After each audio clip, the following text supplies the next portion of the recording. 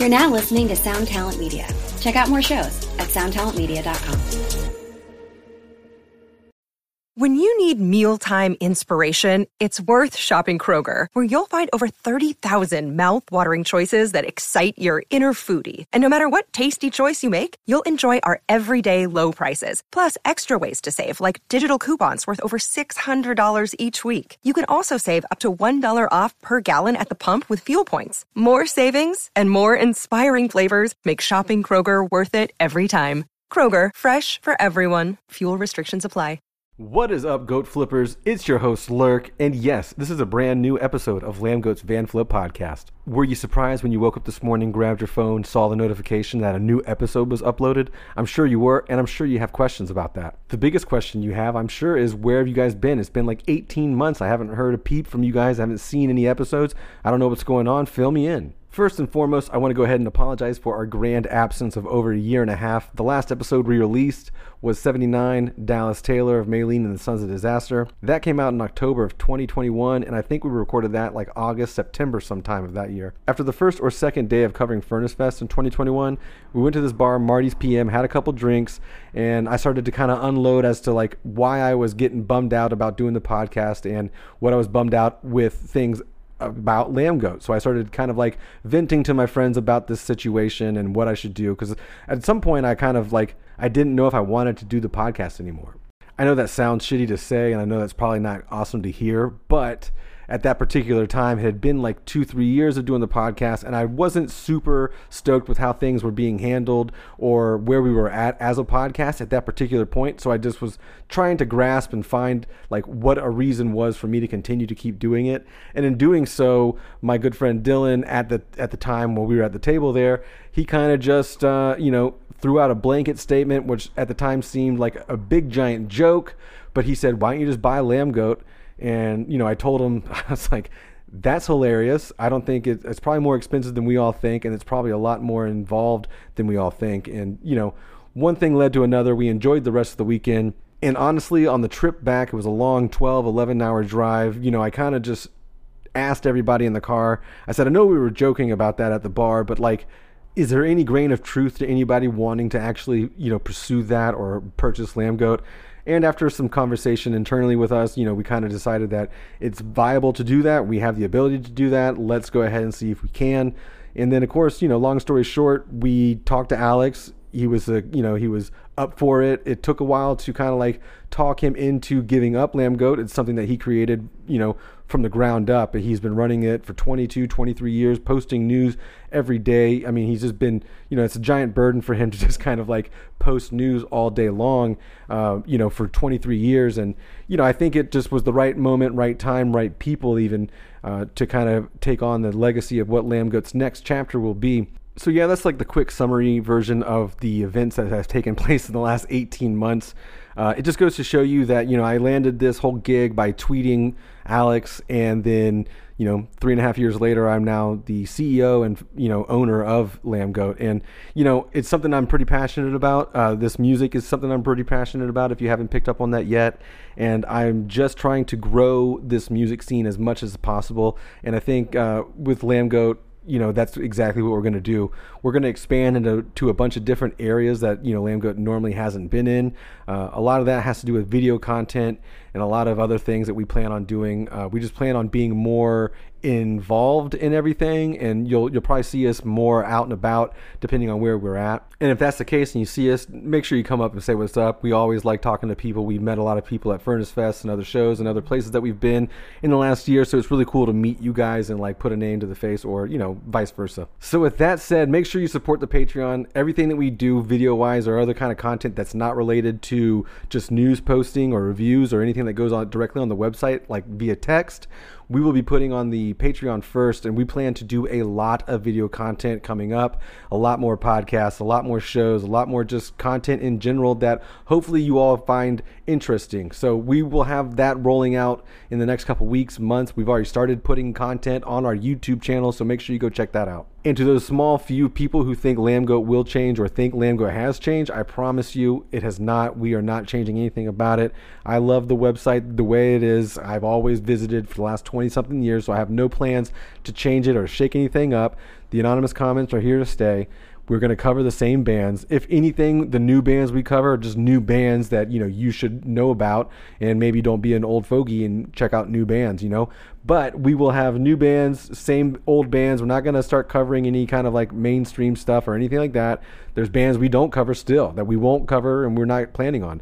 So yeah, nothing's changing. We're still the bad boy on the block. They hate us. We hate them. And without further ado, you can follow me, your boy, Lurk, on Twitter and Instagram at LurkCity. That's LurkCity. Find out what's going on in the scene and with your favorite band over at lambgoat.com. Give Lambgoat a like on Facebook, and you can also follow us on Twitter and Instagram at Lambgoat. Make sure you subscribe to Lambgoat's YouTube page as well. Outside of just the podcast, we have a lot of content, live shows, and other pieces of content that are coming out on there. And if you want to see it all first before it gets to YouTube, make sure you're a Patreon supporter and they get first access to literally everything. Plus, no ads on the website. And last but not least, if you enjoy the podcast, if you missed us while we were gone, if you think you're going to enjoy us as we continue going forward, make sure you give us a like or rating on whatever platform you're listening to this particular podcast on. It greatly helps us out in the algorithm and gets us out to people. And now the moment you've all been waiting for. You've been hearing it build in the background for the last couple seconds. That sweet, sweet, unholy riff. Your boy's back. The podcast is back. The Van Flip is here. Let's play that fucking intro. Oh yeah, what's this? I feel this. Oh yeah, this is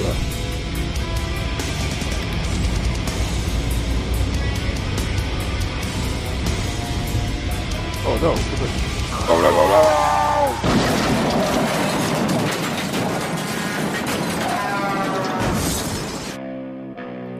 no. Lambgoat presents the Van Flip Podcast. Welcome, everyone. It's been quite a long time. That's all my fault, but there's a lot that's been going on in the background, and I'm sure we'll get into that later. I also want to apologize to Pedram. I've been going back and forth with him for a number of months, almost 10 plus months. Back when we were running the podcast at a normal speed, I had reached out to Pedram. He's in a band called Frontier, and they had just released, or were planning to release, their 2001 banger album, Oxidized, and I had kind of wanted to get you guys on, but alas, the things have transpired to where we kind of hung the podcast up for a number of months. So this is my first podcast back, technically, that we'll put out. Because I did a podcast that I won't put out, and everyone probably knows the podcast I'm talking about with Jordan Buckley. But this is our first official podcast back. 10, 11 months ago, I had to cancel on you, and I promised you, Pedram, that you would be the first one back. And so here we are on a Saturday morning for me. I think it's Saturday afternoon for you. I'm not completely sure, but I think you're located in Scotland, if I'm correct? Yeah, I'm in Edinburgh in Scotland, yes. All right. So, again, we are here with Pedram Valiani. Oh, my God. I butchered it. I waited too long to say it after repeating it for so long. So, Pedram, go ahead and just let everybody know who you are and where you're from and, your bands and stuff like that. Sweet. Pedram Valiani. I'm from Edinburgh. I live in Edinburgh in Scotland, and I play in Frontier. I also play in Sectioned, and for those of you who maybe don't know or haven't really been following me as long as others, I also have a little post-rock side project called We that hasn't released anything in quite some time. But it's great to be here, Dave. I'm glad we could finally arrange it and stuff. Yeah. We've been talking since it was like October last year when the record came out. So I appreciate you reaching out. I think it was like through Twitter or whatever. We had linked up. So it's really cool to be here, and cool to be the first official podcast. So yeah, it's great. Yeah, you're the first official podcast under new management / ownership. So, if those who don't know, Lambgoat has switched over hands, and myself and a group of people are now running the inmates are running the asylum, as they would say.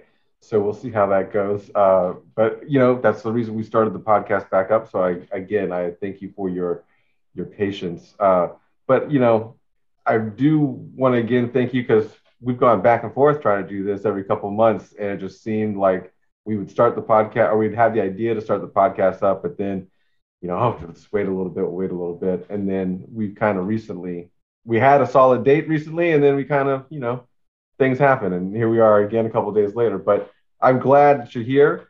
Again, it's not when we wanted to when the album came out, but hey, the album's been soaking in the water for a year almost now. So how's it been? I mean, that thing came out and it was abrasive and punched you right in the face from the get go.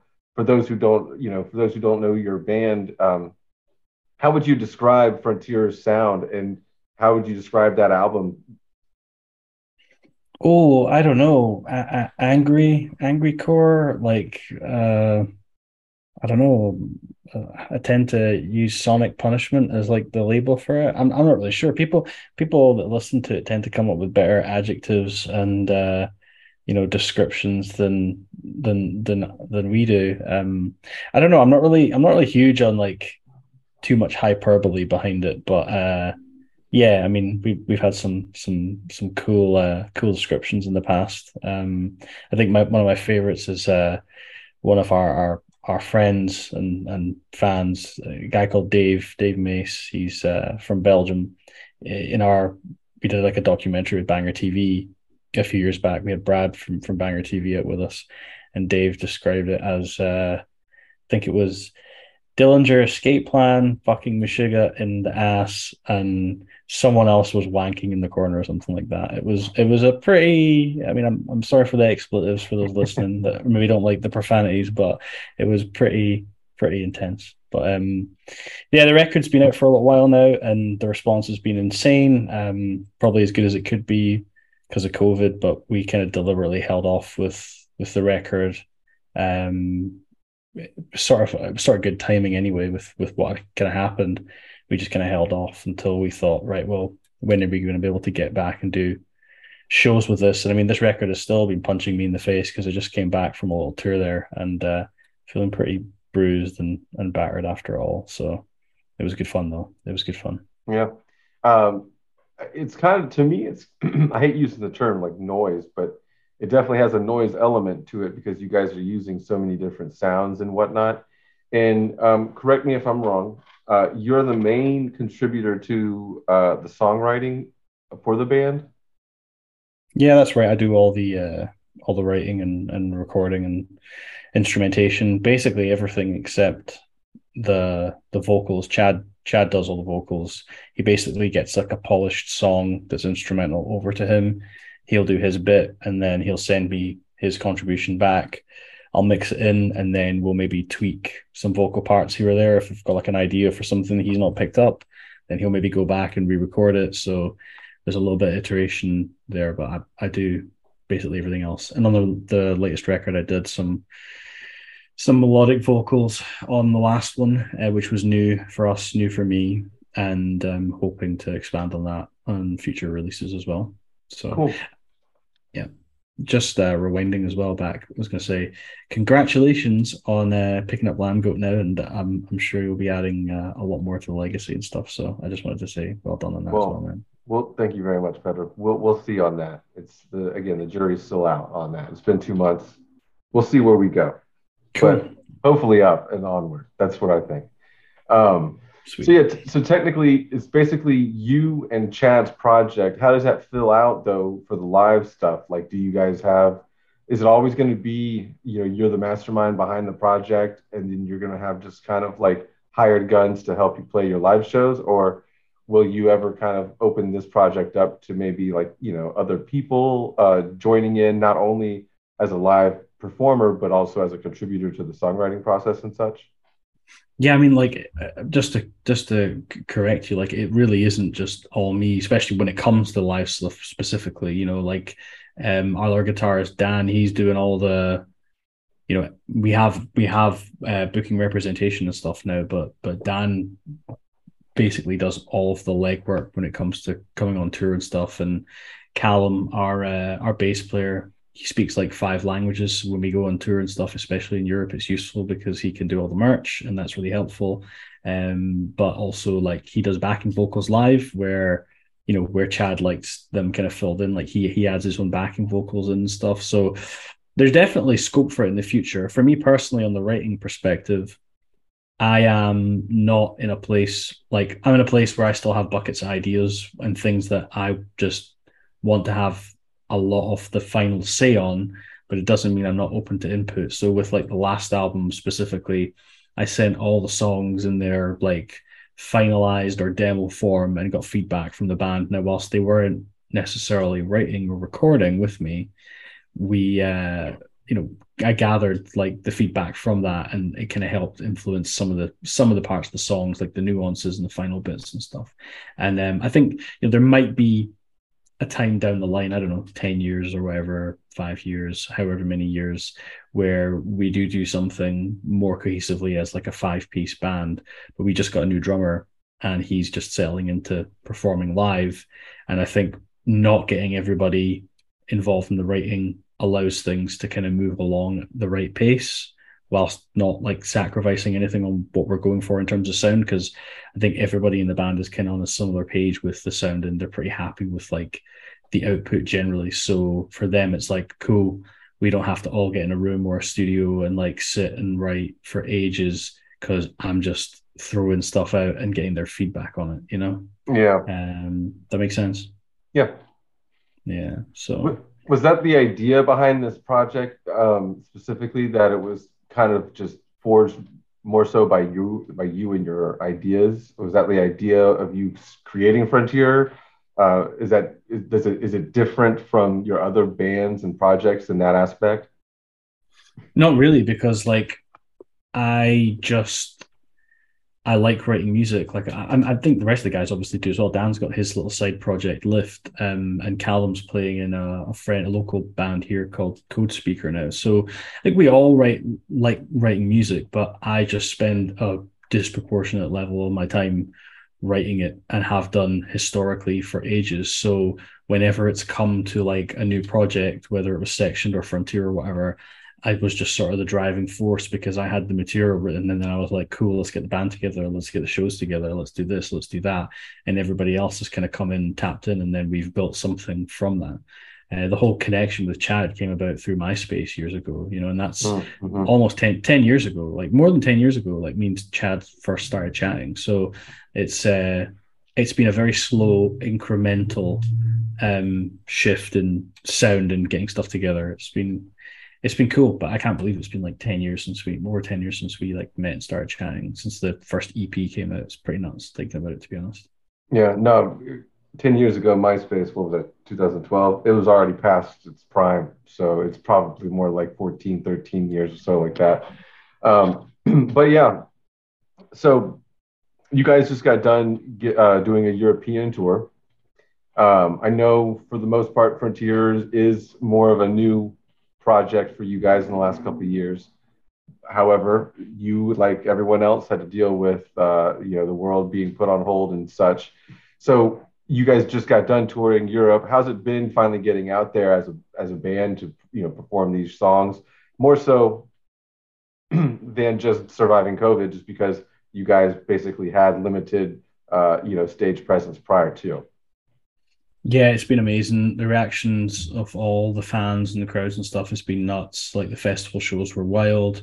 It was great to play with some more experienced touring bands. So we were headlining some shows with Godmother from Sweden, but we were also supporting Suffocation and Rivers of Nile and Humanity's Last Breath on a few dates, playing with Ingested.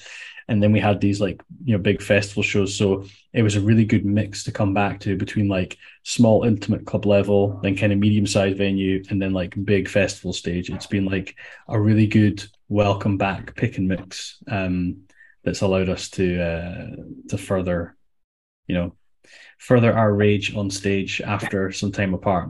But like whether, even with COVID and stuff like that, we were still busy behind the scenes. Like we were still doing stuff, or we were putting some merch out. Like I think every band's probably still got stuff going on behind the scenes all the time, just isn't, necessarily playing gigs. Like we were still grafting behind the scenes and getting stuff done. So Yeah. it was actually kind of a welcome break, I think, in some ways, to be honest. Yeah, I think a lot of people weren't looking at it at the time as that, but now that things are kind of slowly coming back, they're realizing that it was good to probably get a breather in that you normally wouldn't have ever been able to get in. So you guys So Pedram's a very unique name. That's something that I've always thought when we started corresponding, that it's very unique. And then it's very unique that you live in Scotland. Is that like, is the name in your family name, is that a Scottish lineage type name, or did you guys immigrate from a different area of Europe, of the world, or? So my dad's Iranian, so I'm half Iranian, and my mum's Scottish, so I'm half Scottish. But then I have a lot of family on my mum's side who emigrated to Canada when she was a lot younger. So I have loads of cousins and aunties and uncles and stuff in Canada, mainly around the East Coast, like in Ontario. So I have a lot of family out there. But yeah, my name is Iranian, though my surname is also Italian, and Farsi, which is the language in Iran, is like an Indo-European language. So whilst it uses Arabic script, it's got some words in Farsi are coincidental with some European words. So I kind of have to wonder if my last name maybe has some Italian heritage somewhere. It's actually a double barrel. So my full name is Pedram Homayun Valiani. My last name is Homayun Valiani, double barrel. The Homayun part is like you can hear that in like India, and you can hear that in Iran. It's just spelled or pronounced slightly differently. And the Valiani part is like Italian. So maybe I'm Italian somewhere. Who knows? We gotta get we gotta get you one of those 23andMe's so you can see where your lineage is. It's always interesting for people over on that side of the world, because everything is so close together, and everything. So I don't want to say old, but they have a lot more history over there because civilization has been established over in that part of the world for a much longer time than it has, say, over here in the West. But it's very interesting to see where everything comes from over there, because everything is so tight knit. Like you can get Iranian and Scottish and mix it together, even though those don't seem like they would necessarily go together. Not that they don't go together, but you know what I mean.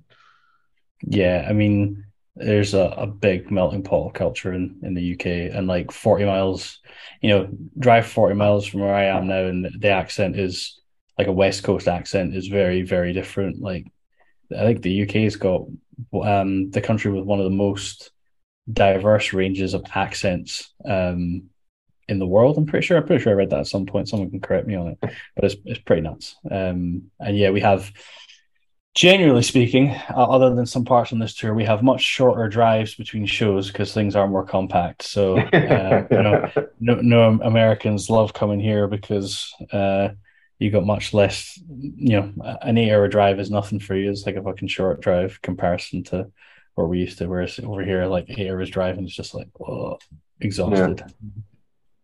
So how does somebody with the heritage of Iranian and Scottish find their way into, heavy music? Like, what drew you in from what your parents were listening? Because clearly they weren't listening to anything probably remotely that sounds like anything you guys create. So like, how do you fall into the niche of like, not only playing heavy music, but just like liking and listening to heavy music? Yeah, like my parents, like I guess they like music, but as very casual listeners. And my dad's two favorite, I'd say, musicians, or musicians would be like Michael Jackson or Gypsy Kings. Like he fucking loves like classical like Spanish guitar. Like he loves that.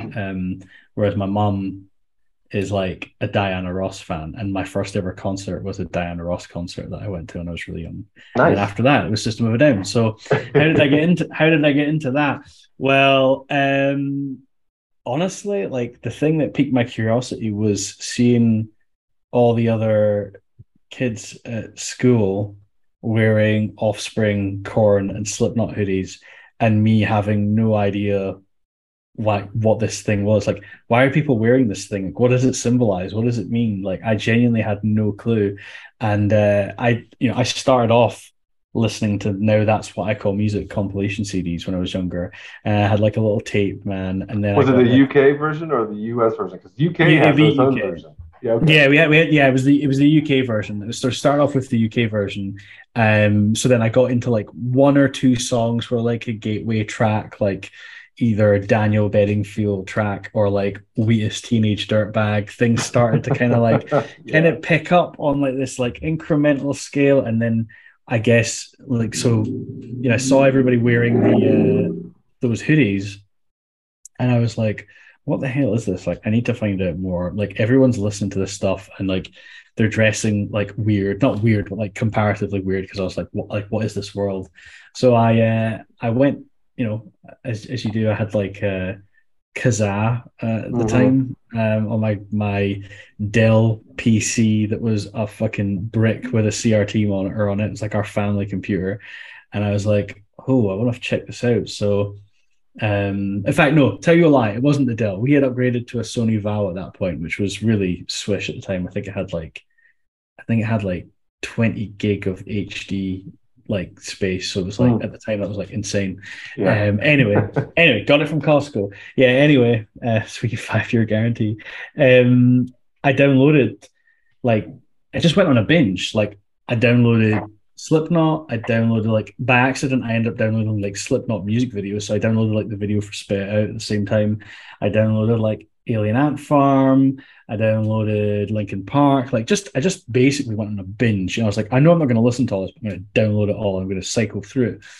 And then I think a few of the first tracks I played were like I played more off of Anthology by Alien Ant Farm because I really liked the movies, because that was on the Now That's What I Call Music compilation. So like I want to listen to more of their stuff, and I still love that album today. And then I watched the video for Spit It Out by Slipknot, and I was like, what the fuck? Like I hadn't seen The Shining either. So I was like, this is fucking crazy. But I was like, I love it. I was instantly bobbing my head. And I used to do this thing when I was younger, when I was like, between the ages of maybe 7 to 11 or something like that. Whenever I listened to music I liked, I would sit on my little like the couch or the chair, and instead of headbanging, I had this thing where I would just like rock my head back off like the pillow, and I would like do that until I fell asleep. But that was me like enjoying the music I liked at the time, which was like No Limit by was it Pure Volume, whoever did like that. It's a really fucking annoying song for a lot of people. And now that I've said it, whoever's listening is gonna be like, no, you've ruined my day. End up listening to No Limit loads. That was a gateway track.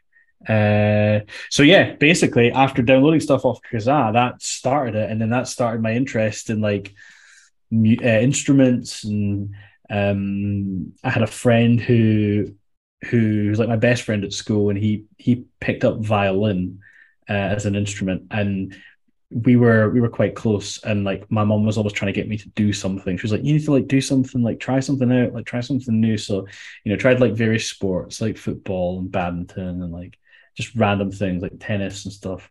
And then when he came along and started doing violin, I was like, oh, maybe I'll try like an instrument. So I did violin for 2 months, fucking hated it. So I was like, how the hell, like holding it up to your chin, I was like, who does this for fun? Like, why are we doing it like this? Why does it not rest in your lap like a guitar? That just felt more natural to me. So I was like, right, okay, this is not for me. Bailed on the violin. And one of my cousins, I really looked up to him, was younger, and still do, like, but we're obviously like grown up now. But he had a classical guitar, and like I remember anytime I went round to my auntie's, I always used to just want to like play with it, even if it was like doing nothing. And so I decided to pick up guitar. So I picked up a classical guitar, and I'll stop there before I tell any more stories. But that's me just gone into a world of my own for like 5 minutes telling you about the background. Yeah, but that's good though, because now I get to ask you, your first intro to Slipknot is the Spit It Out music video. You don't necessarily know what they sound like prior to. So your first taste of it is also the visual of seeing the band itself. So like, how did that affect? Because like, that, not to downplay any other artist that you brought up, but that's the heavier artist that you brought up in your little mention right just now. So you go from Alien Ant Farm, which again, no hate on that. I think everyone probably listened to Anthology at one point in their life, in their trajectory of music, whether it's Smooth Criminal movies or another single off of that album. They were everywhere, that band, back in the day. So you go from Alien Ant Farm enjoying that from the Now compilations, the UK Now compilations, to accidentally downloading the video for Spit It Out. And then now you're introduced into a whole nother world where you're looking at this 8-person band or 9-person band with masks and just screaming and making the most obscene music at the time for the most part. How did that kind of affect you just visually seeing it for the first time? Because that's like a clean slate. You got like an honest interpretation of like what that was supposed to be. It was shock, but you know what? Like, I didn't. It's funny. Like, I was shocked. I was like, "What the hell is this? This is weird." But I didn't actually end up watching the full video on the first pass. I watched like the like up until you started seeing some of the crowd shots, I think, in that video, and then I basically put the tab for Windows Media Player in the background and started looking up more music. So I was just listening to it. So I was shocked initially, but like sometimes, yeah, I think with that in that case, I wasn't like so shocked that I have to see the full video. I was just so engrossed in the music itself that I was like, I need to find more, and I also need to keep listening to what I've got right now. And I just couldn't tab manage, evidently, on that Windows XP like computer from back in the day. So I was like, had to kind of keep going, looking at stuff. But yeah, it was shocking. But they didn't really stop there. When I went to high school, I think it was like early. It was just before high school. Like when I went to high school, a band that genuinely frightened me next was Lamb of God, listening to As the Palaces Burn for the first time. Yeah. Like when I listened to that and I heard Randy Blythe's voice and he sounded like somebody screaming while somebody had slit his throat because he's got like the most wet voice ever. I was like, holy shit, like this is actually genuinely scary. And they kind of do that harmonic minor, like, kind of like Middle Eastern-y vibe to the music as well. So it was a bit like, compared to a lot of the other metal, it felt a bit different to what I was listening to. So I was intrigued by that. And at the same time I was listening to them, I got handed Chaos Fear by Meshuggah. So that was like when I was 15, which would have been, that's like 17 years ago. So the shock factor continued. And I think that had an influence on me because that's the real thing that drives me in my writing and my music is emulating that shock factor for other listeners when they listen to my stuff. So that was my next question. Like, how did you kind of fall into like wanting to do this particular style of music, let alone being a band? But like that makes some sense because you were shocked and you liked that appeal to that you felt when you originally found this music, found these bands. So it makes sense that you want to just keep following that. So how do we get from?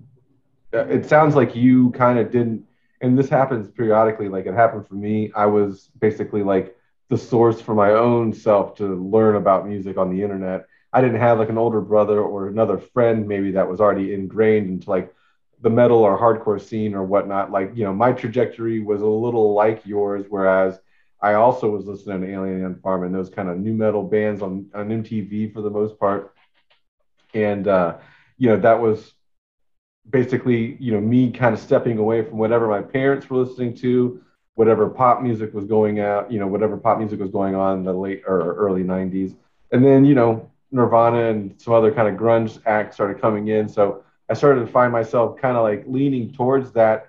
And it might have been just because of the imagery of like the grunge scene and the alternative scene at the time wasn't like cookie cutter like, everything else was. And who knows, that's maybe why I like even went further down and got into the even more dirtier genres of, people who don't shower and just mosh pit all day long. So how do you go from, being in Scotland? You lived in Scotland your whole life, correct? I've been here. I've been in this city my whole life. Yeah, I've been Okay. in Edinburgh my whole life. I've just been privileged enough to travel elsewhere. So how is it that where do you make the jump from like Slipknot's not, a crazy underground band, but how do you get into like heavier bands, like more metal bands? Like you said you found Meshuggah later on, so that's kind of like what I'm hearing is like we're starting to get like a trajectory to where you're going into like a more heavier vibe, just because again you're the person that's finding these songs and these bands. Like, or do you have someone later on down the line that's showing you more like metal and more hardcore type records? It was honestly just by most of the time it's either by curiosity or by chance. So like chance was Lamb of God and Meshuggah at the same time because a guy who I went to school with, high school with, gave our bassist, who I sat next to in the same class, both of those CDs for him to listen to and learn. And we both liked metal and we both played in like a high school band at one point. So I was like, oh, I've not heard these. Like I'm going to check them out. So that then took things up like a level from like Slipknot to there. And then as time went on, it was like not necessarily getting heavier per se, but when I was, early 20s or whatever, I didn't get into Converge until a lot later. But that was because our bassist was really into like punk and hardcore, and I'd never really dabbled in any of it.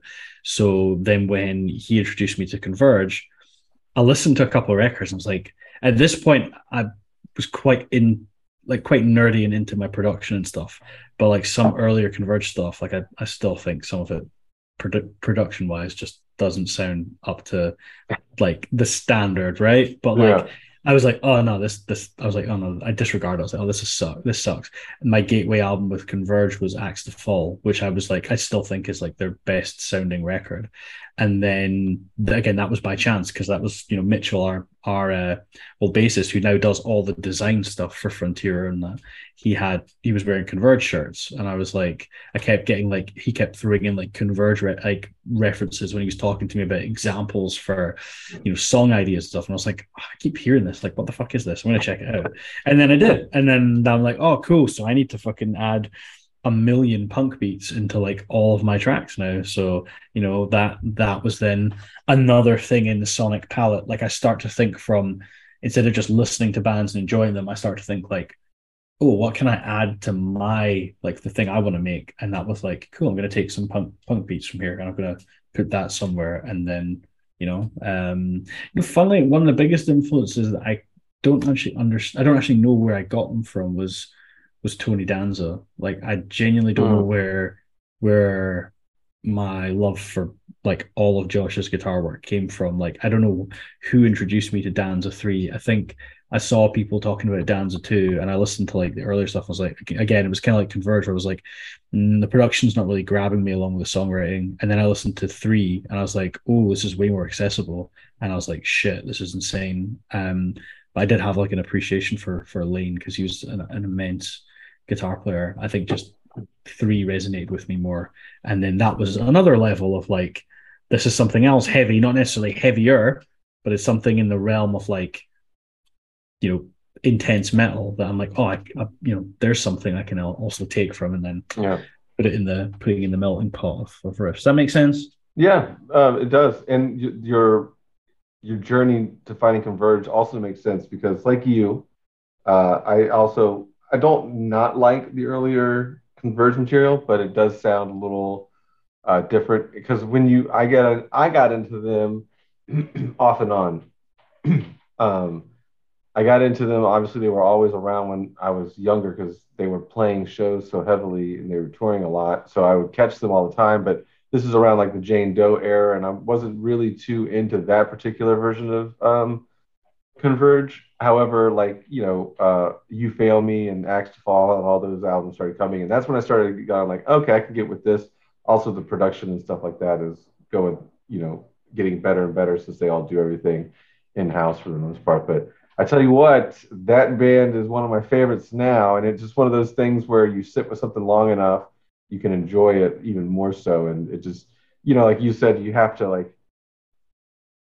not force yourself, but you have to actually put in work into liking some of these, artists and some of these genres. So it's pretty cool. You mentioned Josh from Tony Danza. You guys, I don't necessarily know if it was you per se, but I know some guys from your band did some work with Josh on a track, correct? Yeah. So Chad was in another band with Josh called When Knives Go Skyward, and through Chad, like I've not met Josh physically, like in person, but we chatted a lot, like online and stuff, and WhatsApp and whatnot. And he's an absolute legend. He's a really, really nice guy. One of the nicest people. Like with the ratio of talent to nice guy is like perfect. Like a guy's insanely gifted guitar player and like the nicest guy ever. So him and Chad were in a band when Knives Go Skyward, and they still track quite a bit, and they just released I think Chad just put up the When Knives Go Skyward record that was quite old. It's just gone up on Bandcamp and stuff now. So that's where the connection comes from. It's through Chad. Cool. How often do you guys have you guys as a band? Well, let me back up because I'm interested in knowing this story, if there is a story. The name of the band is very unique. It's like obviously Frontier with ER on the end of it. So let's go ahead and wind back how we got to that point of Frontier, because I always think that I'm saying it wrong because it sounds so unnatural. I'm so used to it now, but like for me, I didn't give a shit about names, and I was like, as long as it's not offensive, like overly offensive as a title, like I'm like whatever. And I tend to gravitate towards things that are more like song names or album names or things that are neutral or people can draw their own conclusion to. So Chad picked the word like frontiersman or something like that, and I was like, no, that sounds shit. Like let's change something else about it.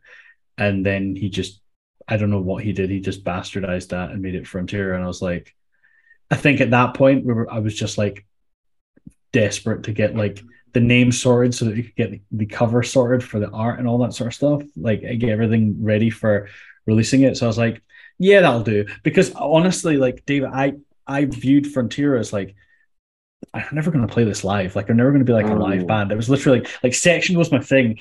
And you know what? That was actually and I'd say that to anybody else, that was like the best thing you can do to provide yourself no creative limitations, is to just be like, genuinely, who gives a fuck? Like I'm never going to play it live, which is like what influenced the writing and the riffs and all that sort of stuff in its like infancy. Was just, who cares? Like who cares? Literally, like let it be its thing. So that's where Frontier came from. It was Chad just making no grammatical sense out of another word, and then we just were like, cool, let's get over with. If there's any value in it, people will attribute that to the name at the time and not really care about the name, you know? Yeah, no, I get it. It definitely, I mean, it's always stuck out. The word stuck out. You know what else stuck out? The album artwork too. I mean, it sucks really that, because I don't want to elaborate so much on the album because it's already been out a year at this particular point, and I'm sure you got other things in the canon, and we'll talk about that later. But the thing that really stuck out was the name. I found you guys, it's funny you say that we conversed on Twitter because that's how I kind of found you. I started making it a point to listen to a lot more people on Twitter as far as what they're talking about and whatnot, because especially like younger generations, I feel like you guys have a youthful fan base for the most part too. Not saying that people our age don't listen to this kind of music, but you kind of clicked with the younger metalcore kids too, which is good because then the retweets and the shares and all that stuff start piling up, so you get your band out there. But the other thing that I feel like helped that was not only the name, but the album artwork too for the Oxidized was just, it was a cool color palette for one, but it's very digital, pixelated. And I feel like it does play into the music very well because it's, I try to sit here and think of like how I can explain your sound to somebody.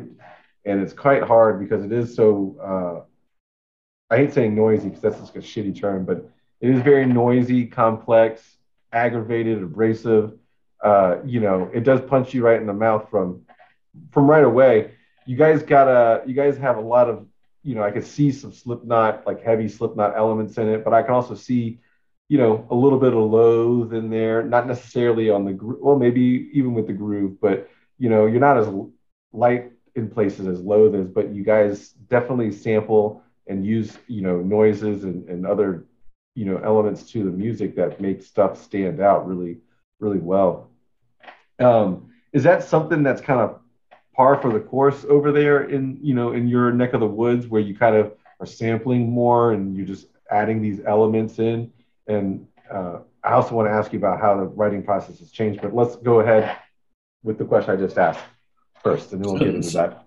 So just to recap, the original question was: has my geographic location influenced how we write? Is that kind of because you were saying about your because like I feel like you a lot of the bands from that area of the world, do incorporate a lot. But again, it's like we said earlier, it's a melting pot. So it seems like that would kind of, be an influence.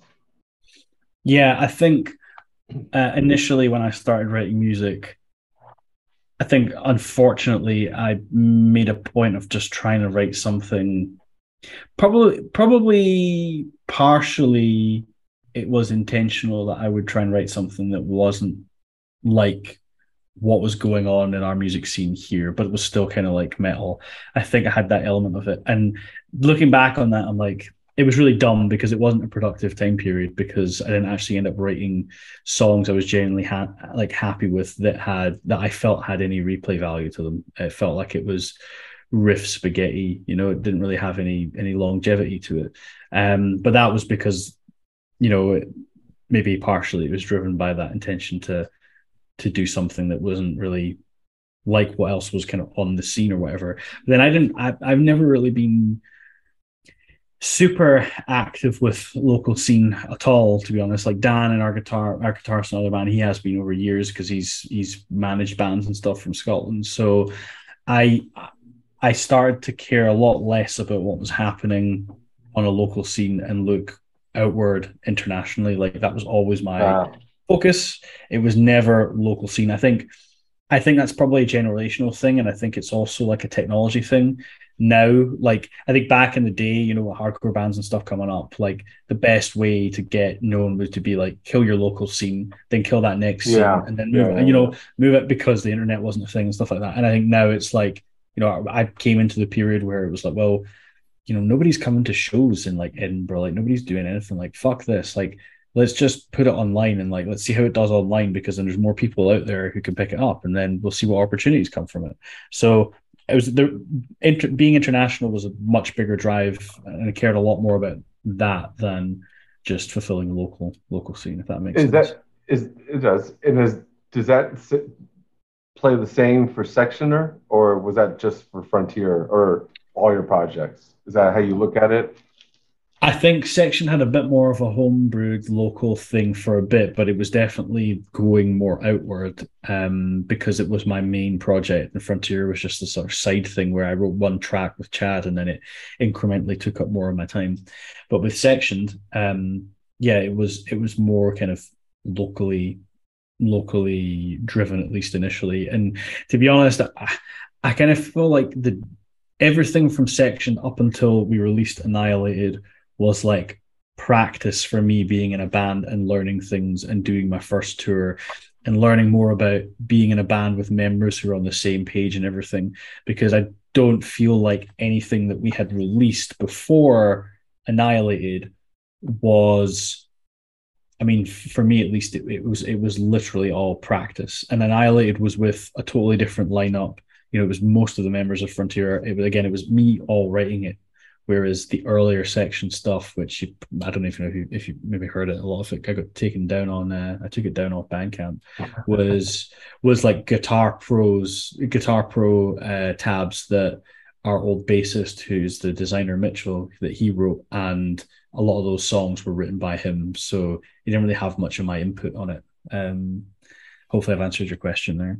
Interesting enough, yeah, a little bit. Do you guys, before I ask the question I was going to ask prior, is Section still, still doing stuff? Is it still, I mean, obviously it may have been put on the back burner in the last like year or two because of the Frontier project, but do you still see yourself doing Sectioned, or are you still doing Section?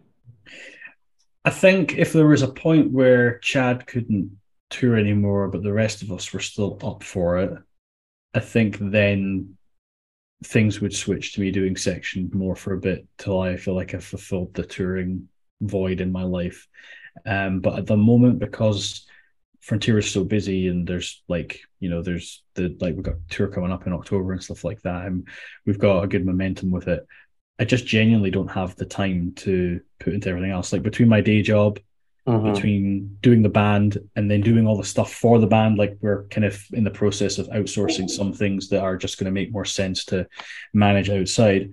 Between having a life with friends, between like personal development for my job, writing the music, recording the music, mixing other bands, I've got so many other things going on. It's just it's really difficult. So I don't think anything will happen with Section for the next wee bit. I would love to, and I've loved getting Jamie as a vocalist.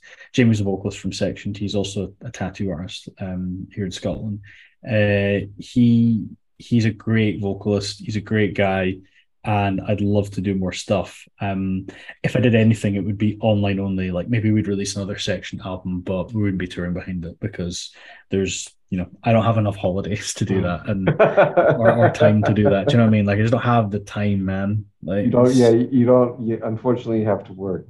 You have to. Yeah. Unfortunately, and that's another thing that I like to talk about when I talk to the artists and bands and stuff like that. That is something that doesn't really necessarily get brought up a lot. Is how your actual day to day just gets in the way of the project that you may be a part of. Whereas people have an idea of, unfortunately, a lot of people, rock star is like a something that a lot of people think, the bands they see on stage every night, their favorite bands, no matter what level of success they have, they just see it and they're in awe. And some people just think rock star, and so they equate that lifestyle to like bands within our scene and stuff like that.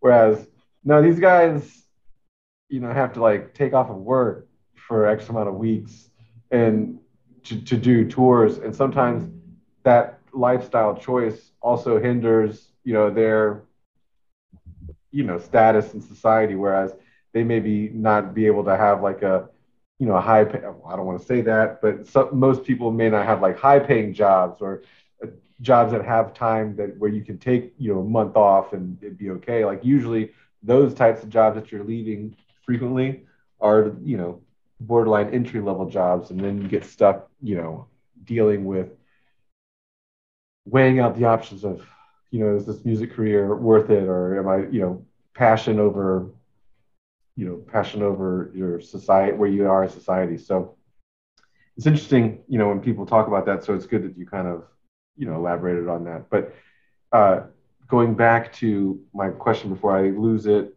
from a couple questions ago, you said that when you had previously started writing for Frontier, you weren't really worried about it because no one was listening to it, or at the time, no one was going to listen to it.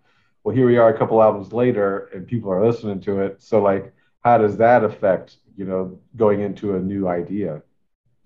Oh, I mean, it definitely helps motivate you into doing more. Like it motivates me into doing more. It motivates my curiosity more than anything, to see where can we take this thing, what can we do with this thing. So yeah, it's a big motivator. It's not essential, because at the end of the day, if I want to write riffs and record riffs and make music, I'll do it anyway, and stick it somewhere online. People can download it for free. I don't care about that, but it's got to a point where there is a modest following and we're all very happy and we've all got like good balance in our lives. Like everyone in the band can go back to job thing. We all have our own careers and stuff. And I think sometimes having a band and doing music and stuff can feel a bit like having a tourniquet on every limb, and your time is just like, or your limbs are just getting split between everything. So yeah, it's definitely a motivator, since as more people are kind of are into it, and really just seeing how people's reactions are to it, like how they feel about the music, what the music like makes them do. And when I say makes them do stuff, I'm talking about, like, for example, recently on the tour in Europe, like people coming out 4 or 5 hours away or flying countries to come and see us at gigs. Yeah. Fucking what? Like, it's mental. We have quite a few fans who do that. We had a few fans on this tour doing that, like, quite a good number, not just 1 or 2 people, but like, in the tens of people coming from different parts of Europe to come and see us because they knew we were on tour, and they know it's a bit more of a rare thing to catch us, so they want to come and see it, and they know there's no album out. So that's a great feeling, and that's awesome that people connect with it so strongly that they want to come out and do it. It gives me, if I could emulate that in my mind, it must feel like the same way where when I was younger, like some bands I loved, I was just like, oh my God, like they give me that dopamine rush that playing a riff or writing a new riff gives me now, like that sensation. So if they feel that way, then that's amazing. touring. Let's get into touring because there's a Do it. couple questions I'd like to ask you, especially with like current situations going on over on the East. Um, Remind me, because I may have not seen this, but I don't think you guys have you guys made it to America yet? Nuh-uh. Yeah, We have not. that's what I thought. I know that you guys, which is odd because you guys, like you said, you were mentioning your October tour, which is Australia, which is kind of I feel like a bigger stretch than coming to America is going to Australia because it's more. Uh, First off, I think it's further away. I could be wrong about that. It's further away Oh no, from it me. is. It's further away from me, It's and further away from then everyone. yeah, it's just on the bottom of the world down there. But also, I feel like the crowds may be a little more limited. So it's interesting that you guys are going down there. No, not saying you shouldn't, but um, how is touring for you guys before and after the whole like conflict over there in Ukraine and Russia? Like, how does that affect your plans for touring? Uh, like, do you avoid those conflict areas? Not only maybe with the Russian Ukraine conflict, but obviously like other conflicts sometimes pop up in different areas in Europe. So, do you guys like how do you guys go about planning for that or avoiding that? We haven't, our touring plans haven't been directly affected by that in terms of the territories we visit or anything. We didn't have any plans to tour that far east, so it's not directly impacted us in any way.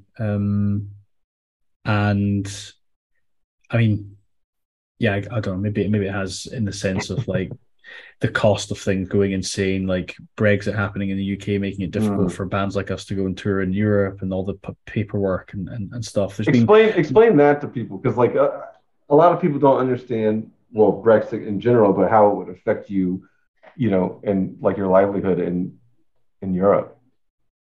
um I Not wonder if to I'm the not to get you off topic, but no, that's no, the no. It's fine. I don't even know if I'm the best person to explain Brexit because I'm not somebody. I'm not. I mean, I think people probably come on this podcast to escape it, but like, I'm not. I'm not a supporter of it. Like, I didn't vote for that shit. and it's basically what like Britain or the UK breaking off of the euro, right? Was that basically what it was? Yeah, yeah, and a lot of Scotland, like over 60% of Scotland didn't vote for that. They wanted to remain in the EU. But then we've had our own vote about remaining in the UK. So everyone just wants to kind of split off from everyone. Yeah, personally, I mean, I'm somebody who's for Scotland not being part of the UK but being within the EU. But pretty sure all the band are kind of in the same boat, from what I understand. And I know that Chad is desperate to become a European citizen because he just wants out of America. He either wants out of America or he wants to be on the West Coast and live in Portland and just be surrounded by trees all day. That's what Chad wants. But yeah, I mean the impact of it has been pretty shit. I mean the you have to get a carnet to go into Europe now as a band, so you have to Mm. have a document with. If you're for those who don't know what that is, it's like a document that has every single bit of gear you're taking with the serial number, the country of origin, and the weight. You have to itemize all that. You have to get that paid for, £600, valid for a year, and you can't change that list once you've got it. So you have to basically future proof, and plan for your future tours. Otherwise, you ain't taking that bit of gear that you might want to take on the next tour when So you come over. if something like breaks or stops working, do you still have to lug that around with you because it's on that manifesto or that list? Oh yeah, yeah. Like, well, it will be on with you anyway, so you have to keep it. But if you replace that item and the item has a different serial number, technically it should be on your carnet and it can't be amended. So, depending on where you buy it, if you buy it in a European Union country, you're fine. If you buy it outside the EU, it should be in your carnet. So it's just a bit of a shit state. It makes it more of a headache for bands. There's no one-stop shop location where you can get all that information. Dan in our band had worked with Callum, our bassist, to get all the carnet information, and we filled it in ourselves. We did it on our own.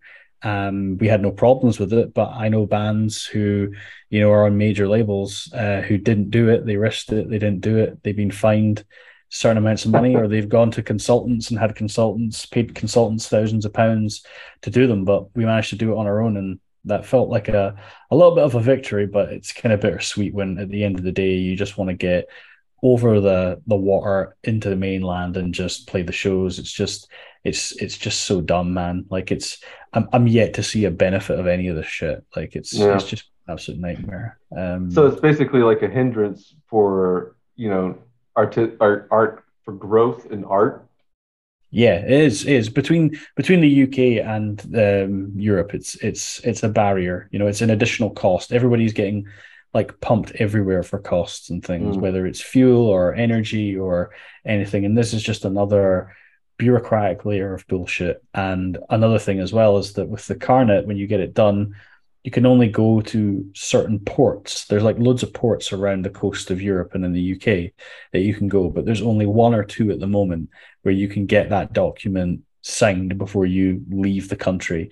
So on your tour routing, if you have, we had a really daft tour routing that we had on the end of that tour there, because we had to drive, we added an extra 7 or 8 hours worth of driving just because we had to go to the specific port to get our document signed and stamped before we went over the water. Like literally for a stamp that takes 10 minutes. It's just such a load of shit. It really is. Sounds expensive. And time consuming. Yeah. Another real quick question.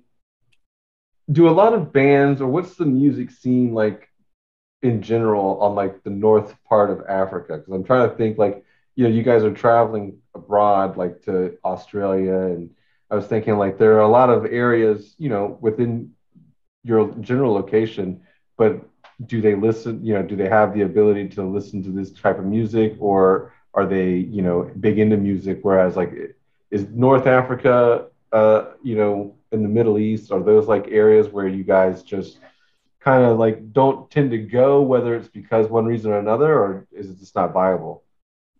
Genuinely don't have a clue. Like honestly, I couldn't tell you. I think the only part of not even in Africa, but like sort of Middle Eastern region, because you mentioned it, I think the only area with any sort of scene would be like Israel or something like that. I genuinely don't have a clue. I couldn't give you any information on that. With Australia, that's obviously thousands of miles away.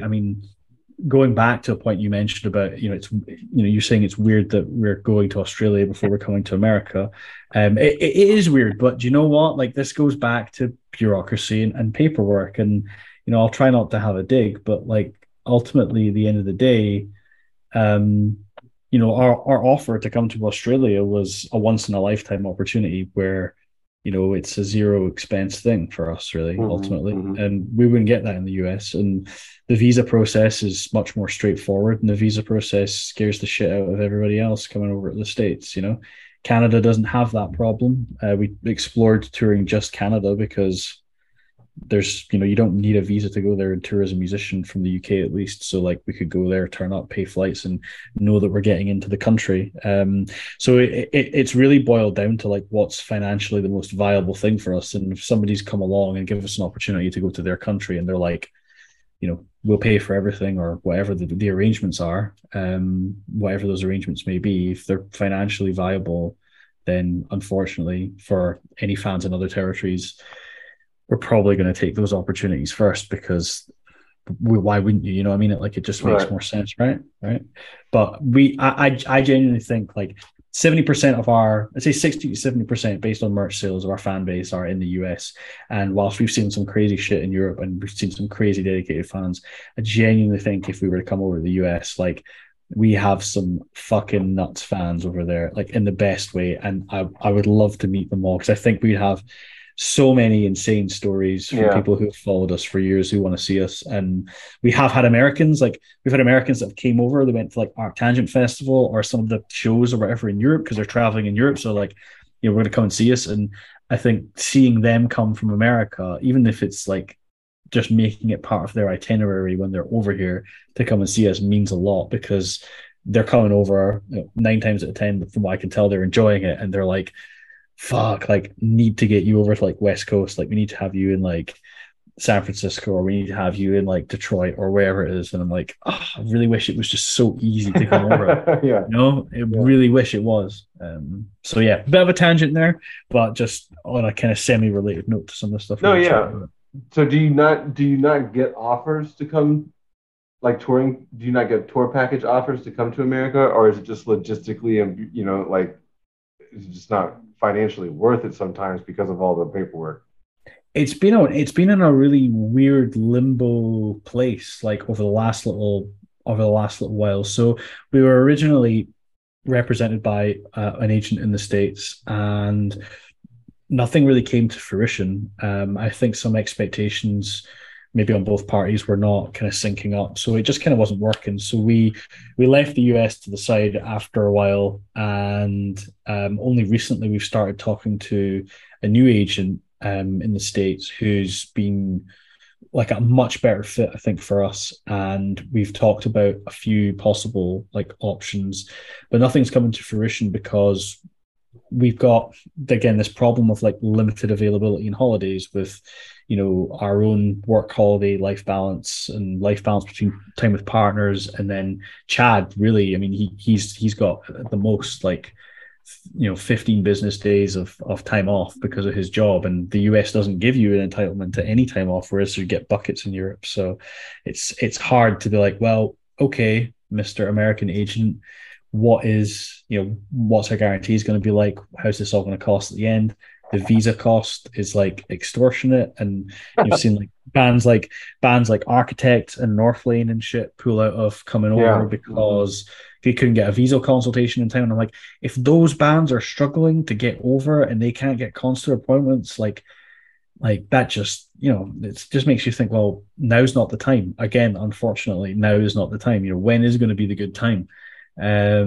So it's just a real fine balancing act. But I'm very hopeful. Like our new agent has honestly worked his ass off to just bring us a few offers and a few opportunities, and it's a much better working relationship. So I think at the right time over the next few years, hopefully we'll be over and we'll do maybe something like a two week or something East Coast run or something like that. We'll definitely get over.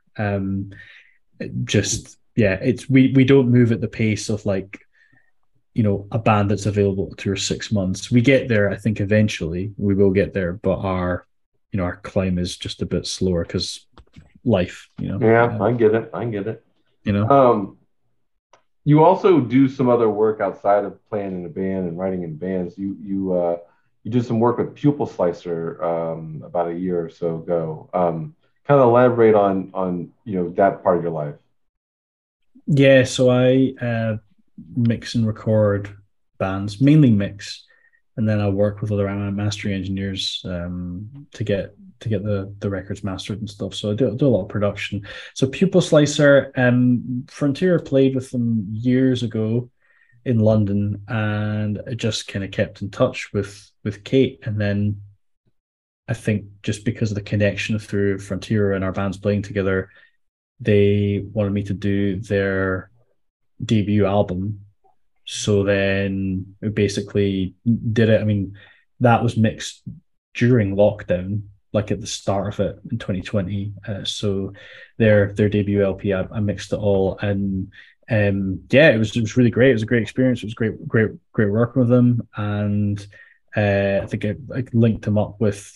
I gave them an email for Steve at Prosthetic because we spoke. I'd spoken to Steve before a few times, and I was like, if you want to try a label, like just get a pitch to them. I can help with that if you want or whatever. Just gave them some advice. If they want to take it, it was up to them, and they did. And then they with Prosthetic, and now they're blowing up and they're doing really well, and I'm really happy for them. And the record's doing really well. So it's been really cool to see that. And some of the other bands I've worked with as well, like I did the Fawn Limbs, one of the Fawn Limbs albums. Like they're insanely talented bunch of musicians. I don't know if you've listened to much of their stuff, but you should if you've not.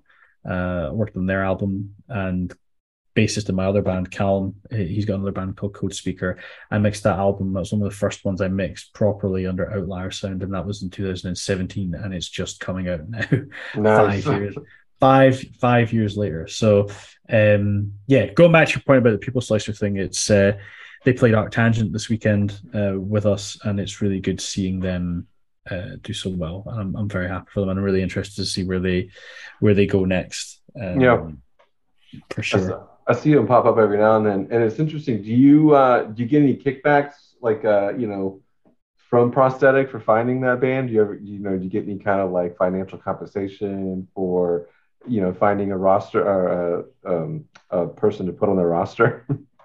No, because no, I didn't think anything like that. At the end of the day, like it was, I just gave Pupil Slicer like an email, and it was up to them really whether like they Right. wanted to release it and how they wanted to do it. So like their pitch and them winning over the label and everything like that, it's like that's all on them. I don't take finder's fees or anything. I've been asked a few times to like do management of bands. I had a really bad experience with one band who shall not be named. And yeah, I mean, it put me off giving too much advice because I was just taken advantage of, and they really fucked me over in the days where I was like thinking about doing production full time. It was like my first gig, and I got really screwed over at that time, and I thought, well, I learned my lesson. I'm like, well, this is why people have contracts and shit, right? Yeah. So yeah, I just like working with friends. I like working with people I can trust and whose music I enjoy, and that's 9 times out of 10 what I'll do most of the time, unless I really love the project. Right. So yeah. Well, let's round this out with the future of Frontier, since that's the main project that we're kind of talking about. Obviously, you guys dropped an album almost a year ago in October. Who knows how long ago that was written? I'm assuming it was delayed, so it was written previous to the release date, or even had a previous release date before that. So, what's the future of the band hold outside of obviously in October you're going to Australia? Do we have new music? Do we have new singles coming out that we're planning? New album?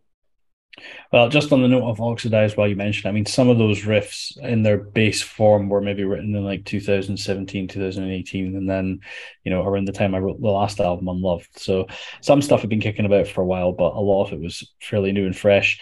Yeah, so we're going away to Australia in October. We're doing 6 dates around most of the from the East Coast down to the south of Australia. So that's from around the 9th to the 21st. We're over there. We don't have any other confirmed tour plans after that. There's nothing, yeah, because there's nothing confirmed. There's talk about a couple of ideas. There was talk about America before, but there's nothing concrete yet. In terms of new music, I have 24 odd songs sitting on my hard drive right now, but that's from maybe an era where I'm not going to take a lot of that forward. I might only take one or two of those songs forward. So there's plenty of stuff there, and there will be new material out, but I'm going to take a bit more time on it to just enjoy life and enjoy writing. And I got like I can't see it on here, but I got like a big old Native Instruments keyboard and the complete 13 Ultimate Edition, which has got about every sound you could ever want in it. So I still need to nerd out and play with this thing. So I haven't written any music in like 8 months. So there's going to be new music, and there will be tours. There's maybe a couple opportunities come up, sort of European side again, that we might take, and we're just working away. I just don't want to give people false hope about things that may or may not happen. There's been collaborations talked about with some of my favorite artists and lots of good stuff. So just watch the space, sign up to our Bandcamp mailing list, and look out for hopefully some new merch fulfillment options, I would say, to some of our fans, because I sit and pack all of it and I fucking hate it. I'm so done with packing merch now. I'm so done. Sorry, if you will go ahead, Dave. I know you were trying to send me something previously, and I know just because we haven't had a chance to do this yet. So I know you've been holding on to something you wanted to send me for 9-10 months now. So I'll get you my address, or you can send me whatever that was. But I think it was a shirt or an album or whatnot, if I could be mistaken. But I definitely want it. Don't think I don't want it. But again, things have just been crazy in general. So do it, man. Yeah, I mean, like I I hate doing the merch now, but I think it's gotten to the point where it's off a scale where I just cannot manage the volume of it on my own. So we are looking at fulfillment options for everything. For every single thing. Outsourcing is not a bad idea in general. Like not only just for that particular part with merch and stuff like that, but for bands that are doing everything themselves, it's good that you're doing everything yourself by all means. But there will be a time and a certain level that it then becomes a hindrance into your creation of the art, and it behoove you better to, or behoove you more to outsource the tedious things, whether it's even posting on your social media, like things like that. Those, like, people don't take into consideration, like, to properly do social media or to properly do anything in this particular point, you have to look at it like a job. And if you want your band to succeed and for it to be a full-time job, preferably down the road, you have to unfortunately expand your team. Most 9 times out of 10, expand your team and bring that help on so you can focus more so on just the art itself and not the logistical nightmare stuff and all the other bullshit on the other end. Well, that's it. I think we're seeing the value without it is making us seeing the value potentially moving forward with it on some elements. So you've had to learn first without, and now it's like, okay, cool, we're at this level. We need to kind of step things up. I think for live though, we've always been in a place where we've had a team because it's kind of necessitated that. So we have a lighting engineer, we have an audio engineer, a sound guy, we have a merch guy, and we have a photographer, a video guy who doesn't do the social media, but he does all the content for it and then we post it. So yeah, having a good team is integral to it all running smooth, and very privileged that we got some great guys behind us. So look out for some easier merch options in the future. That's all I'm saying. Cool. And again, I should probably say, like, your team can also be other members in the band. Yeah, absolutely. I mean, like as I was saying, our bassist Callum, for example, like he has the merch nailed, and he speaks 5 languages. So when we go to Europe, like, he can converse in French or Spanish or Portuguese, or definitely a plus. Yeah. Like we've got, like, everybody provides their talents. It's great. So we are a team as a band, and then we've got a team of crew as well who basically feel like other band members as well, which is great. Cool. Well, Pedram, I appreciate it, man. I appreciate you being so flexible and willing to constantly delay this meeting of ours for almost a year. Again, I apologize for that, but I hope it was worth it on everyone's end. I hope it, because we'll relaunch the we're relaunching the podcast in a couple weeks, in time from today, obviously. By now, the podcast is released and everyone's listening to it, but this was recorded weeks before. So we're relaunching that all, and it'll be more prominently featured on the website and just properly advertised and properly promoted going forward. So just hopefully will be a big comeback for not only us, but for a place for everyone to find out about you guys. I do want to also say I looked at your your Spotify listeners, and I was wildly impressed because I think I remember looking at it months, if not almost a year ago, and it was, correct me if I'm wrong, because I might be wrong and I might be just daydreaming this, but I think it was like 2,000 to 3,000 listeners a month at that particular time, and I think last I looked, it was 21,000 monthly listeners on that platform. So you're doing something right, whether it's the music or the planning or something, or the kids on Twitter retweeting you, but definitely doing something right. And I look forward to seeing you guys grow and hopefully one day get over here and we can have a hangout in person. Yeah, man, it's great seeing you on a Zoom as opposed to just seeing stills of you on Instagram and hearing your voice as well. So yeah. It's been fantastic chatting to you. I really appreciate your patience and as well in the replanning and organization. And we're just two busy dudes, so we made it happen, and it's been great. And I'm really glad to have made a new friend. So yeah, for sure, it's awesome, Dave. And I was gonna say, if you don't mind making sure we get your updates, I don't know if you have to reach out, depending on who handles your media and your news press stuff, but make sure we're on the list of it so we can get any information from you guys, so we can kind of help post about it and get you guys out there even more so that way when you do come to the States, you'll have a bigger audience than you would have. So let everyone know where they can find your band, whether it's social media, streaming platforms, such like that. And I'll let you have the floor. Cool, man. No, thank you so much. Yes, so we're all on Spotify, on Bandcamp. Bandcamp's free, but I'll send you the links afterwards. You can embed them in any socials that you want to use, but it is all free, and you can download it or you can pay what you want. And yeah, thank you again so much. Lambgoat's been on my list for a while. I was always like, who's on Lambgoat? Because like I want to speak to somebody at Lambgoat, because like we haven't been posted on there, so I'll definitely keep you in mind, Dave. And thank you to everybody who's listened to us. Thank you to everybody who's came out and checked us out, whether you came all the way from America over to Europe to see us at like a festival or a club level show when you're traveling or anything. Like, it's really appreciated. And yeah, we just have the best and most dedicated hardcore fans ever, and I'm so looking forward to playing with our Australian fans in October and beyond. So thank you. All right, well, have a good one, man. You too, man. Take care, and I will catch you later on. I'll send you like an email or something later. All right. Hello out there. Yes, hello out there, everyone. I'm Hal Schwartz. And I'm Flynn McLean. Together we host None But the Brave, a podcast dedicated to the music and career of Bruce Springsteen. Bruce and E Street Band are on tour right now for the first time in 6 years, and we're taking a detailed look at what's happening on stage in our bi-weekly episodes.